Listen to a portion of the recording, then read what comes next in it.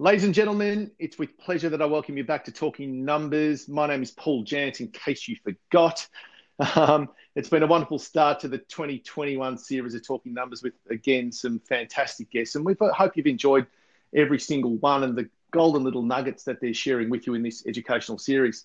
Today's no different. I have a big name. It is my co-host of Chewing the Accounting Fed, our show we launched last year.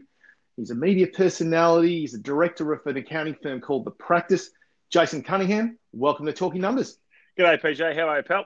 I'm well, mate. How are you? Yeah, I don't know about the big name. What's the long surname? Cunningham, I guess. Going really well. Pretty pumped for this year. Look, let's not downplay what you've been able to do and achieve. And I think, whether it be some of the stuff you've done on SEN, whether you've done some of the stuff on Channel 10's The Living Room, it falls in line with some of the stuff that I want to talk about today, which is about growth. I want to talk about fees. I want to talk about profit. More importantly, I want to talk about value, because we all know in our accounting industry, we increase our fees, we increase our profit, and the value of our asset increases. So don't downplay what you've been able to do. And I'm sure you're going to be able to share some of that stuff as we go along over the next half an hour. So, mate, look, it's been a tough 2020. You're probably sick of talking about some of the stuff with COVID now, and I'm sure, but I want to go into a little bit of that. It's been an interesting year for a lot of businesses, tough mentally, emotionally. How have you been?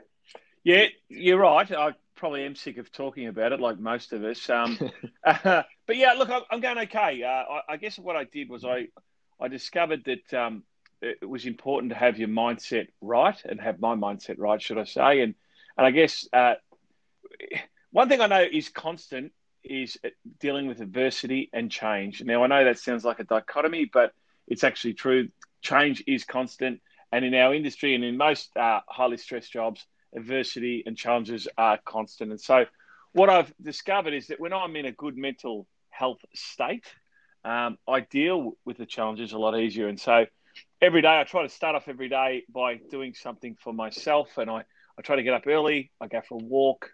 I meditate for 20 minutes, and then I have a workout, have a cup of coffee, and I'm ready to start the day. And I know that when I'm in that good mind space, I know that I deal with the challenges that I'm faced with a lot easier, a lot calmer.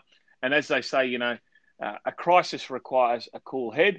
And if we can have the ability and the mindset to take a beat before we respond to a challenge, I find that I deal with it a whole lot better. Yeah, brilliant, mate. I was I'm not sure if you've heard of a guy called Grant Cardone, who runs a company out of the US called 10X. Oh, definitely know 10X, yeah. And it's a funny thing that you say about those habits, let's say.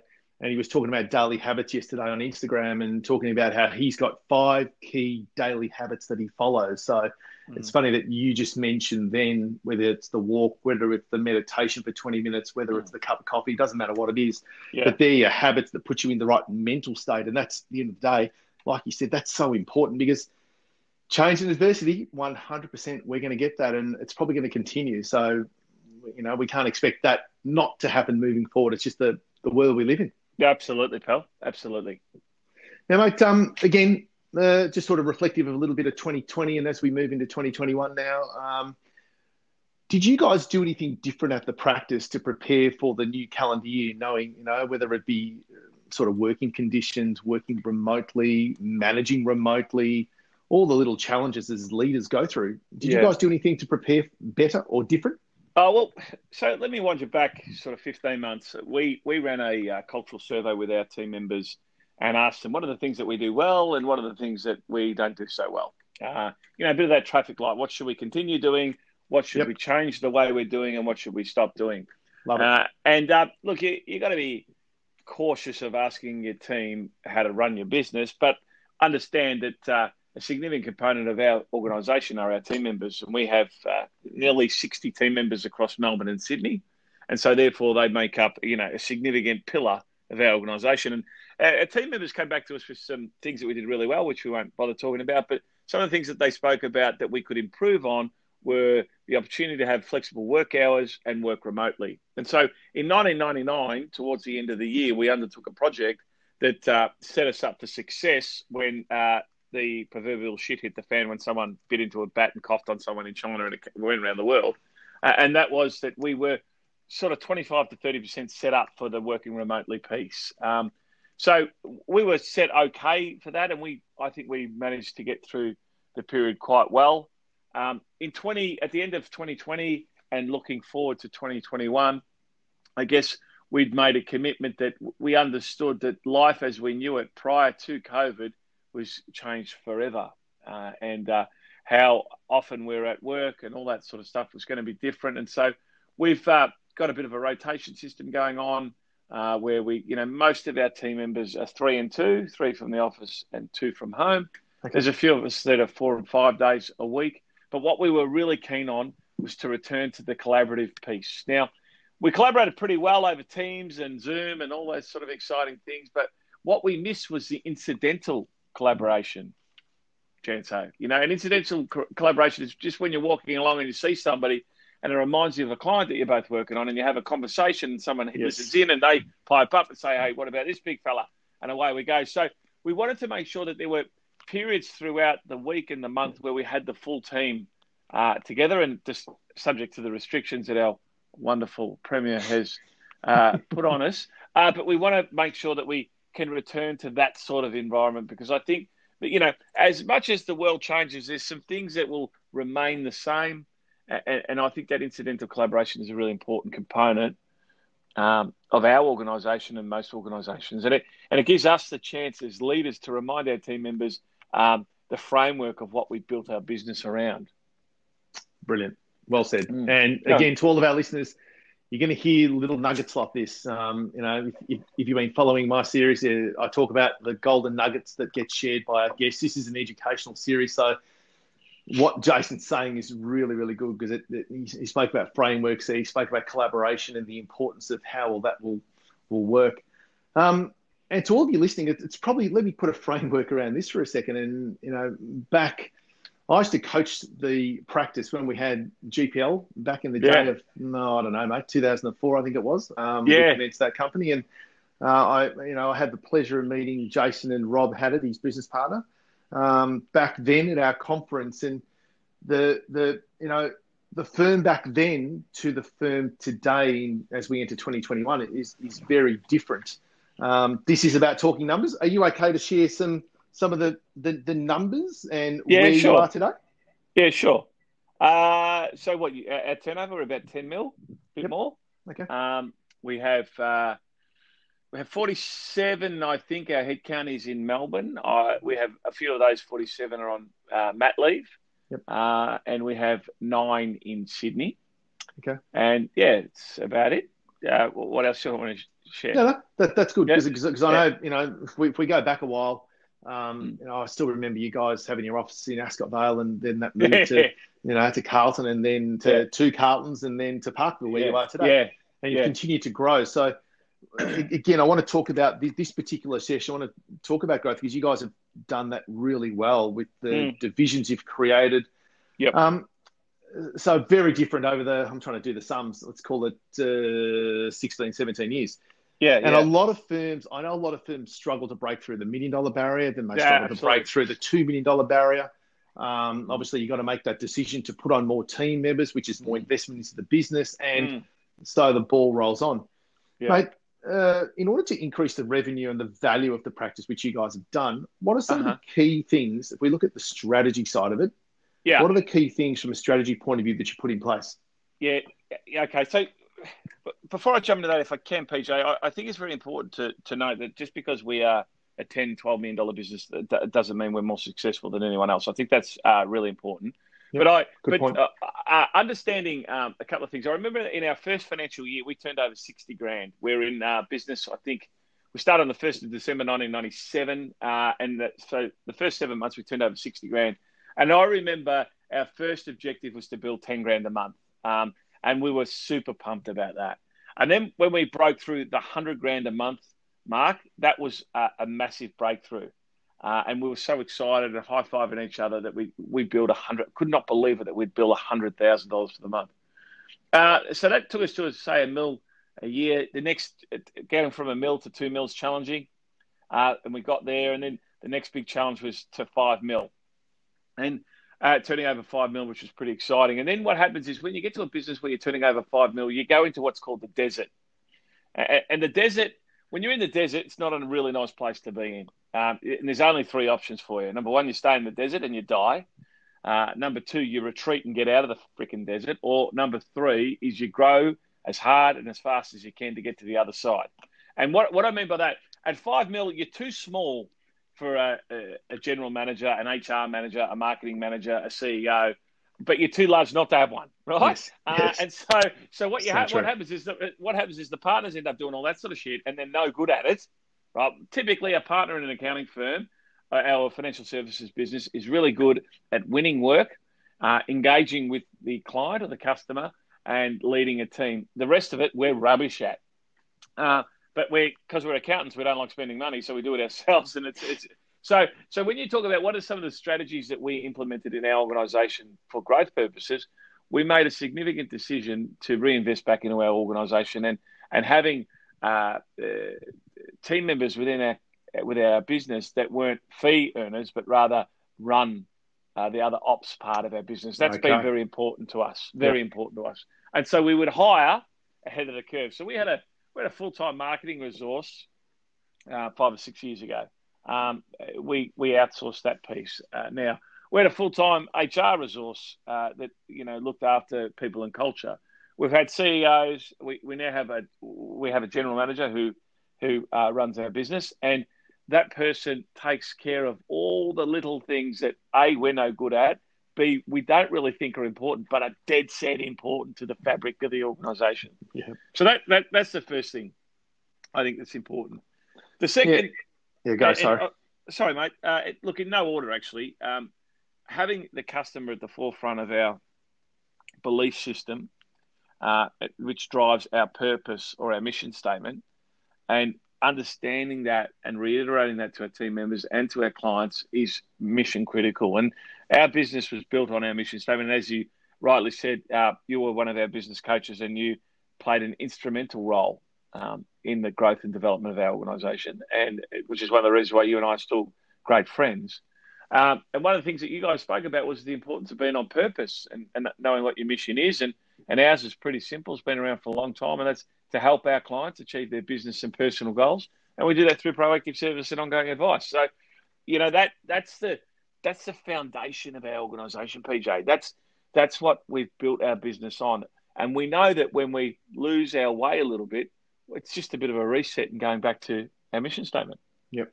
Fair call. And that's good. And again, plenty of juicy little bits there that all our listeners can actually write down and take away and try and work out exactly what that is, because you're right. Whether you're in a $10 million business or a $20 million firm or a $500,000, there is just fundamental key areas that you can put in place to make sure that you're following that framework and that path to move forward.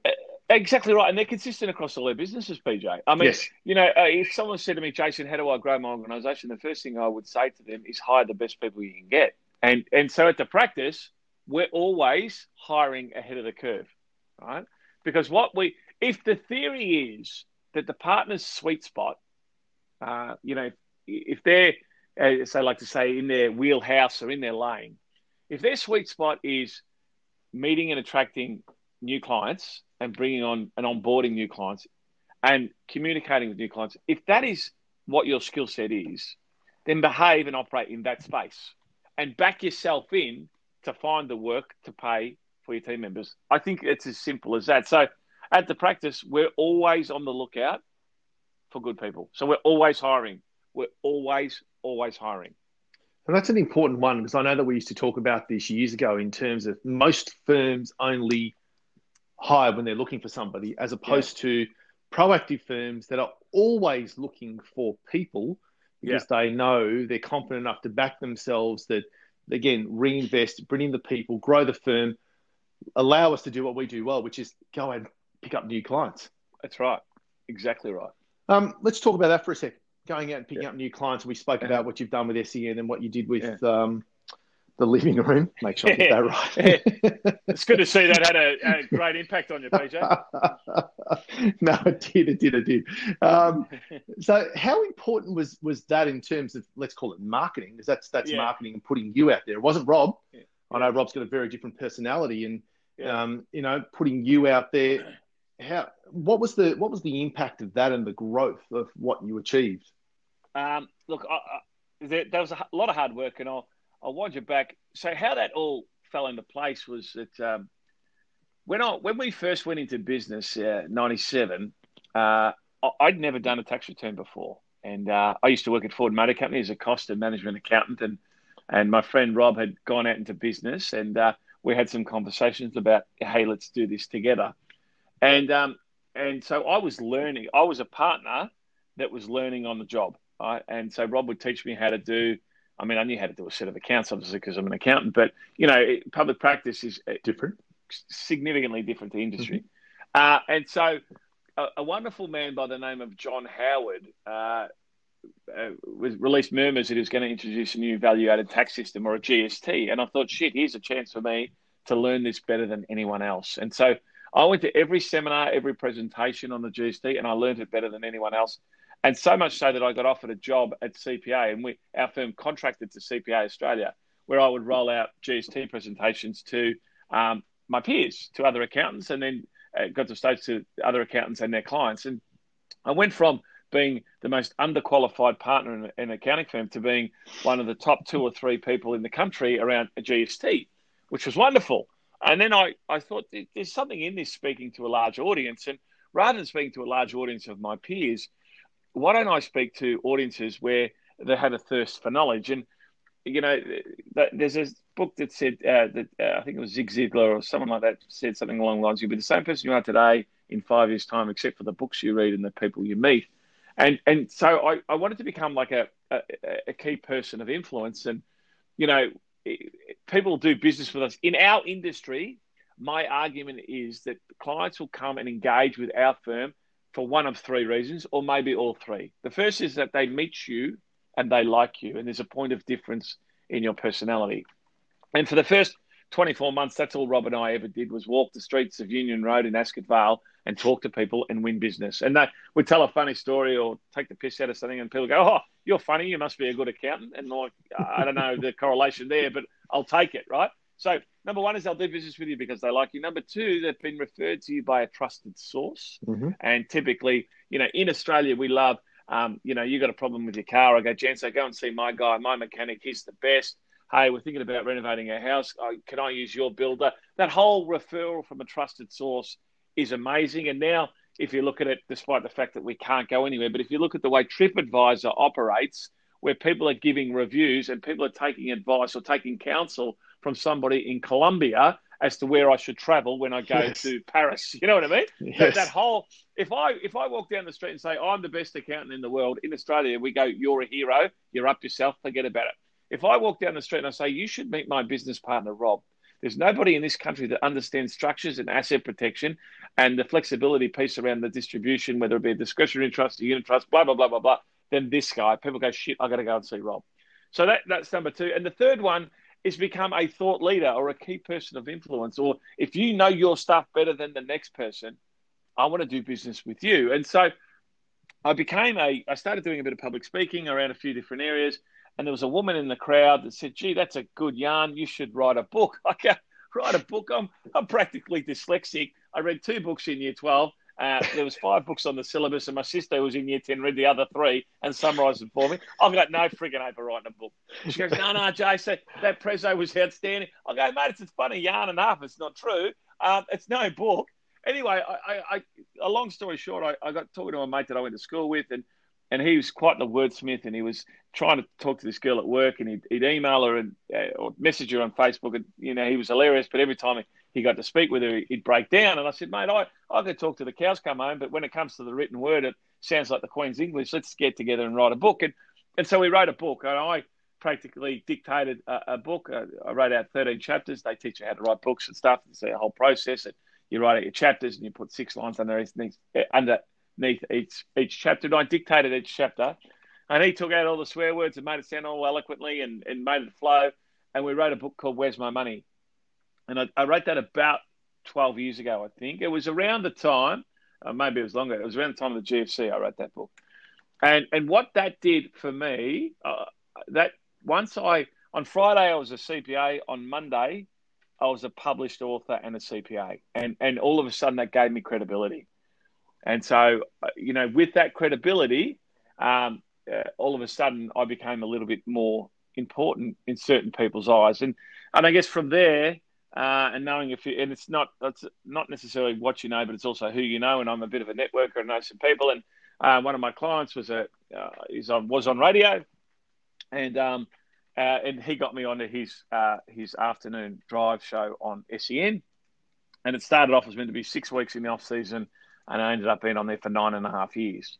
Wow. And SEN was amazing for me. SEN, for those listening in another state other than Victoria, is a sports radio station in Melbourne, which is predominantly talks about AFL footy, but they talk about other stuff as well. And I did a money segment on Tuesdays from 5:30 till 6 on the run home.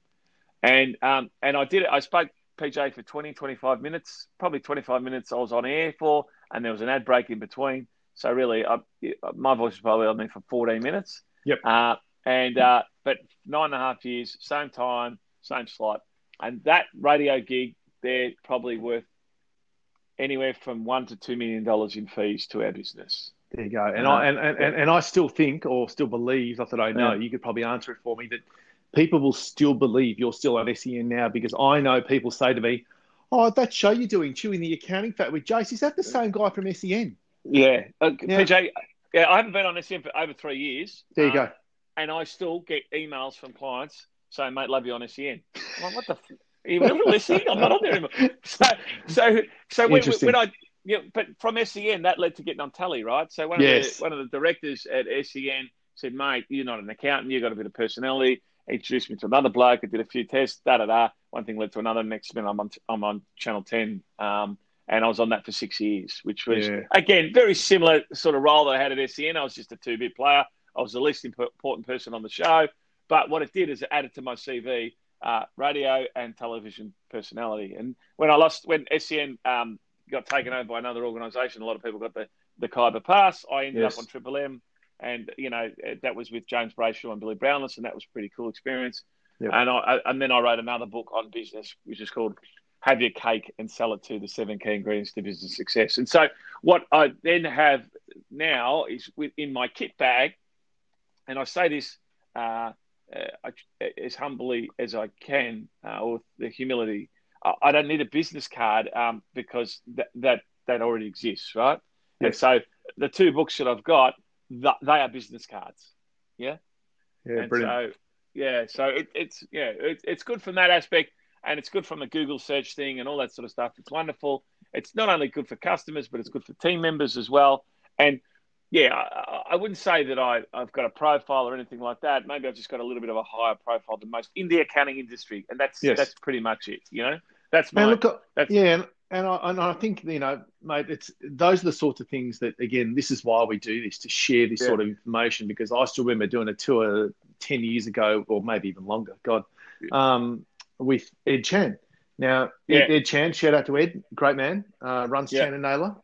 Again, what he started doing, and what he tells people is, I started writing a book. He's probably got 4 or 5 or 6 different books. So for you guys that are out there listening to this thinking, well, how do I start that?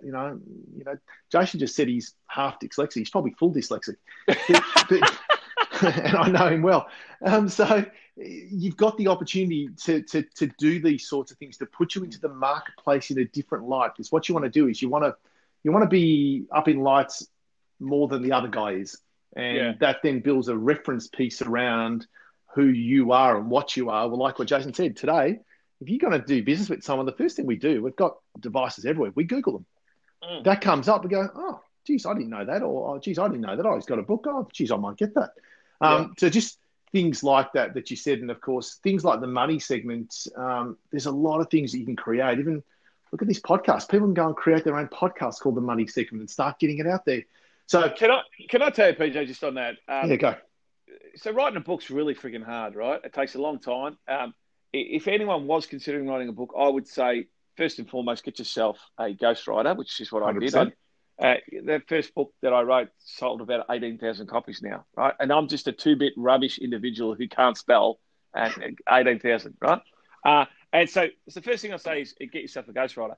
But secondly, I say you don't need to write a book. Write a paper. Write a white paper on what's in your wheelhouse, what your expertise is. You know, today's day and age, right, with content available everywhere and social media, it's all about giving. If you could give a potential customer or a potential client or a team member a little white paper that you've written, get it done professionally. So have your, it might be the 5 key strategies to protecting your business. It might be 7 ways to get into the investment market.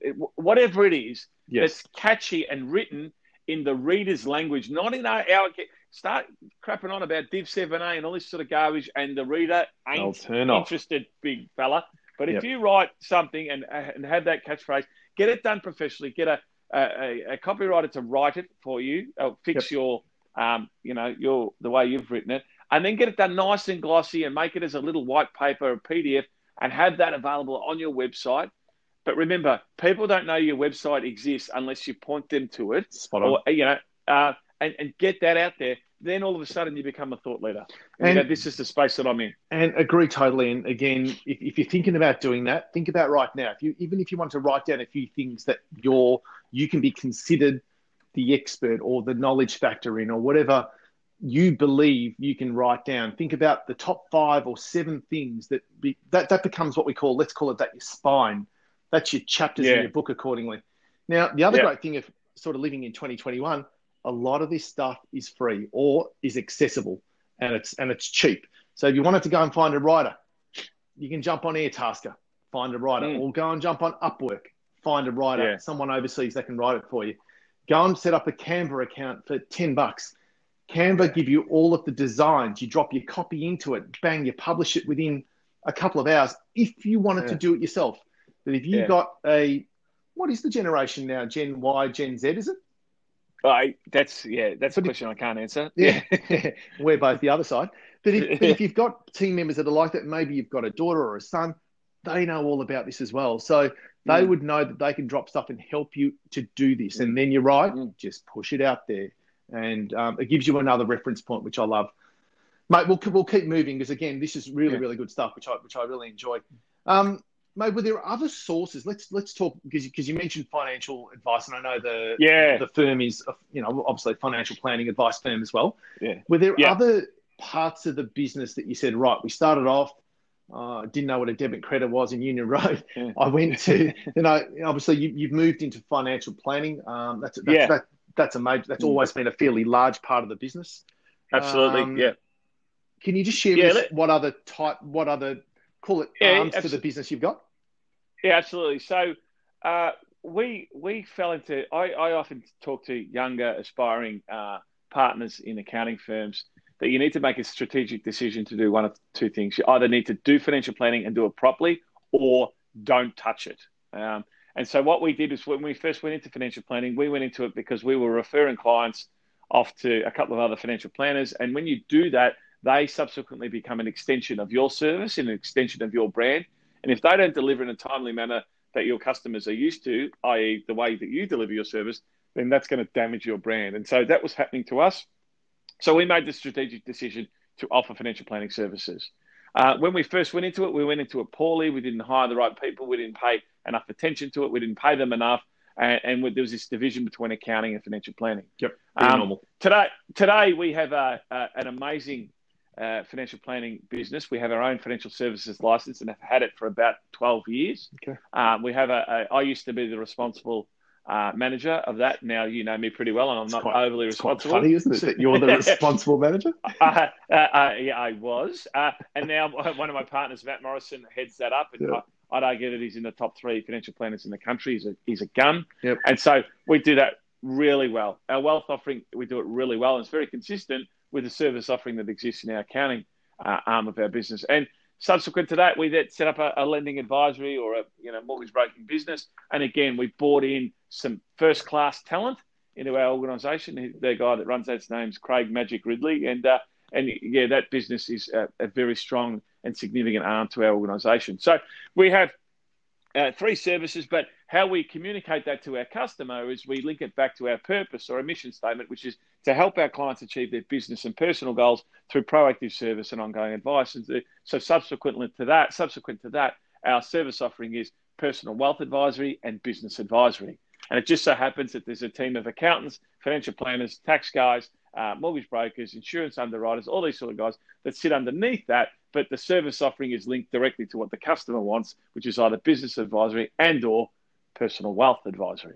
So then if we then drill down into each of those profit centers, good. We have different service offerings. So, for example, if I take lending, typically we were just straight mortgages, and then we went into asset finance, and we also do business loans, and we do non-conforming loans. We do all sorts of stuff there. In financial planning, we have a statement of advice fee, we have ongoing services, and we have risk. We also have estate planning services. And if we look at the typical accounting sphere, we started off, smacking out debits and credits and building financial accounts. And then we built our war chest, if you like, of various different service products. Now, this is one of the things that we learned from you guys at GPL and also the great Rob Nixon. Robbo, and Robbo. And he talks about having a menu of services. And I kept fighting with Nico, saying, what are you talking about, menu of services? We're a professional services firm. He said, Jason, bundle up your services as like a product. And so what we do now is we have, not only do we do financial accounts, we then start off offering tax planning. And then from there, it went to business advisory, strategic planning, quarterly meetings, monthly coaching. Then we have, how our entire ASIC offering is the most profitable part of our business, which is where we act as a registered office for our clients, and we do their annual return, and we change of office holders and setting up structures. That's an amazingly profitable, significantly profitable part of our business. We also offer tax audit insurance, and a few other things. And we just find that if we focus on it's those additional profit centers that actually help you increase your margin on your bottom line. Because the biggest cost in our business, as everyone knows, and they don't need me to tell you this, is our labour costs, right? And so we're looking to, sometimes we get 2.5 times or 2 times return on someone's salary, the senior guys, and down to the grads, we might get 4 and 4.5 times. And so it's about getting that right blend of team members in your organisation. You can't be too top heavy or too many at the bottom. You've got to get that right blend. But when you can add on additional services like your corporate affairs offering and your tax audit insurance, you throw in, we use some terminology with some of our bigger clients. We do quarterly meetings. We do month-in, 90-day check-in meetings with our clients. We also do, we have an AGM. So some of our clients, we might start off every year with the development of a strategic plan. Then we'd have quarterly meetings to address the accountability criteria that was put forward by the client back to that. And we might have monthly check-ins, how you going, blah, blah, blah. And the clients love that stuff. And the most important, a lot of people see, I want to get into advisory. I don't know how to do it. I tell you, you do know how to do it. You just don't know that you know how to do it. Because if you're running your own business, you're running a freaking business. Yeah, very true. And if I could give you one tip on business advisory, it is this. See, the challenge is that people walk into a business advisory meeting thinking they need to know the answers when in actual fact, it's impossible for them to have the answers. The only person that's got the answer is the client. And so remember this, the most powerful person in any conversation is the one that is asking the questions, not giving the answers. And so I have meetings with people, and some of my senior team members do the same thing, where our meetings are all just about asking the right questions.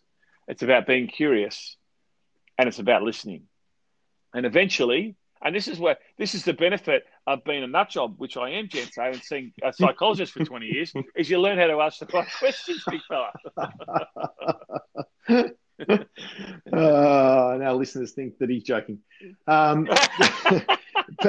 But you're spot on the money there, mate. I think it's that curiosity side. I was only talking to a few people, it could have been last week, even on a couple of chats about virtual lunches about, as kids, we're good at asking questions, as we all know, as we're parents.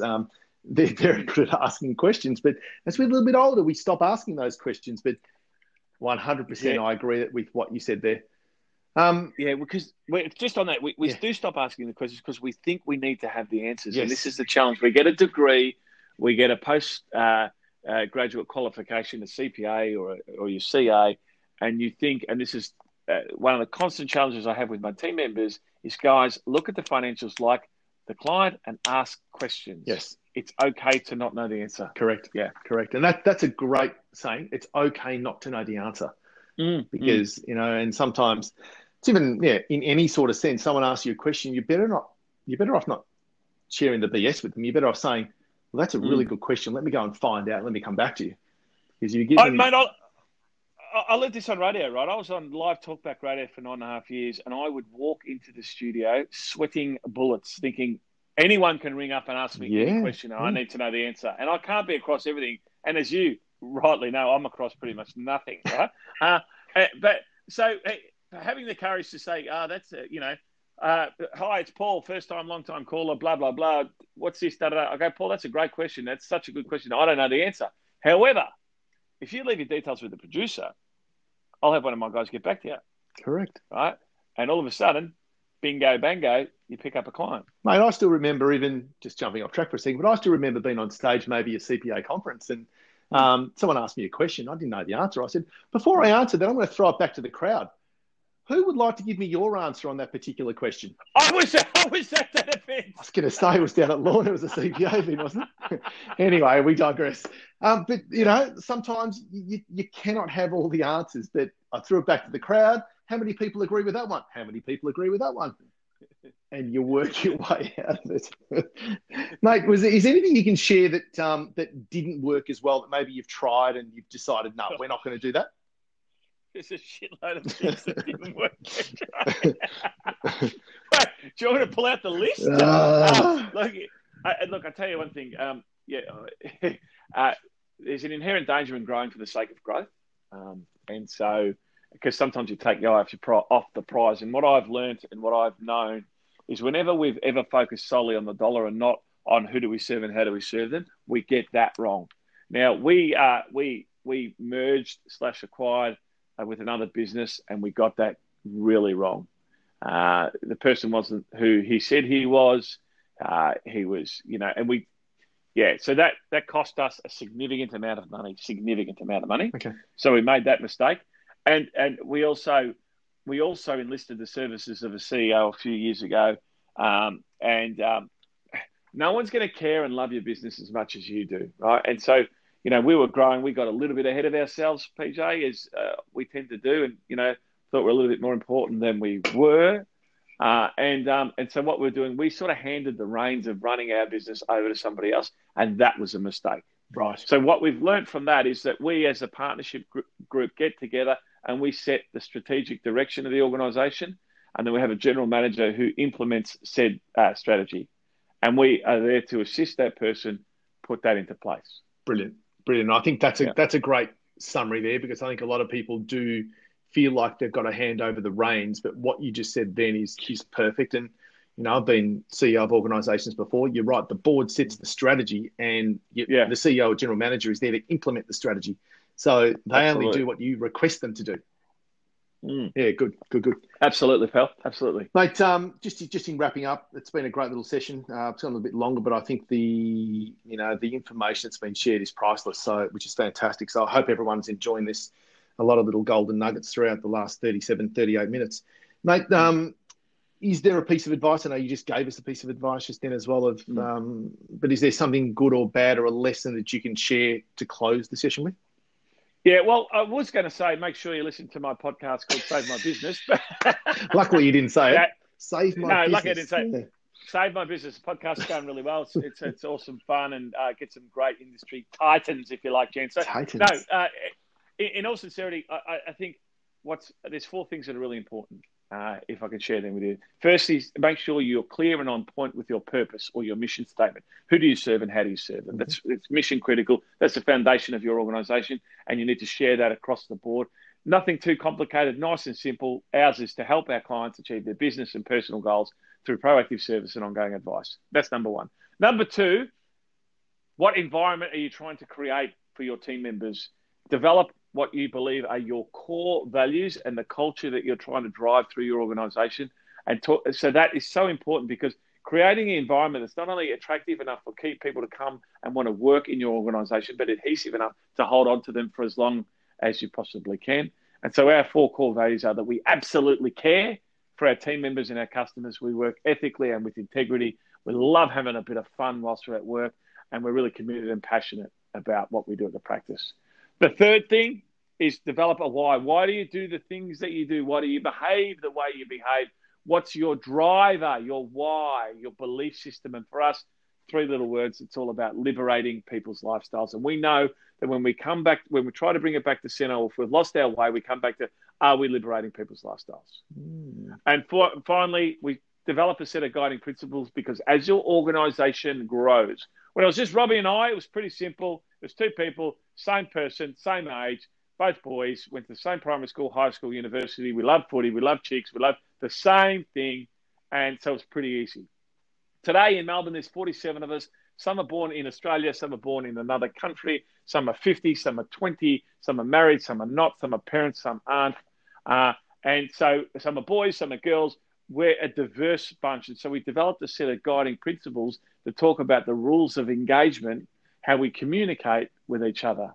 And really quickly, we presume best intention. We seek first to understand another person before I expect him or her to understand me. We exist to make each other look good, and we allow each other to focus on our strength or operate within our genius. We respect our differences and celebrate the diversity among us. We believe in authenticity. We collaborate at all times. And final one is Ubuntu, which is a philosophy that talks about my humanity is born in your humanity, my happiness exists in your happiness.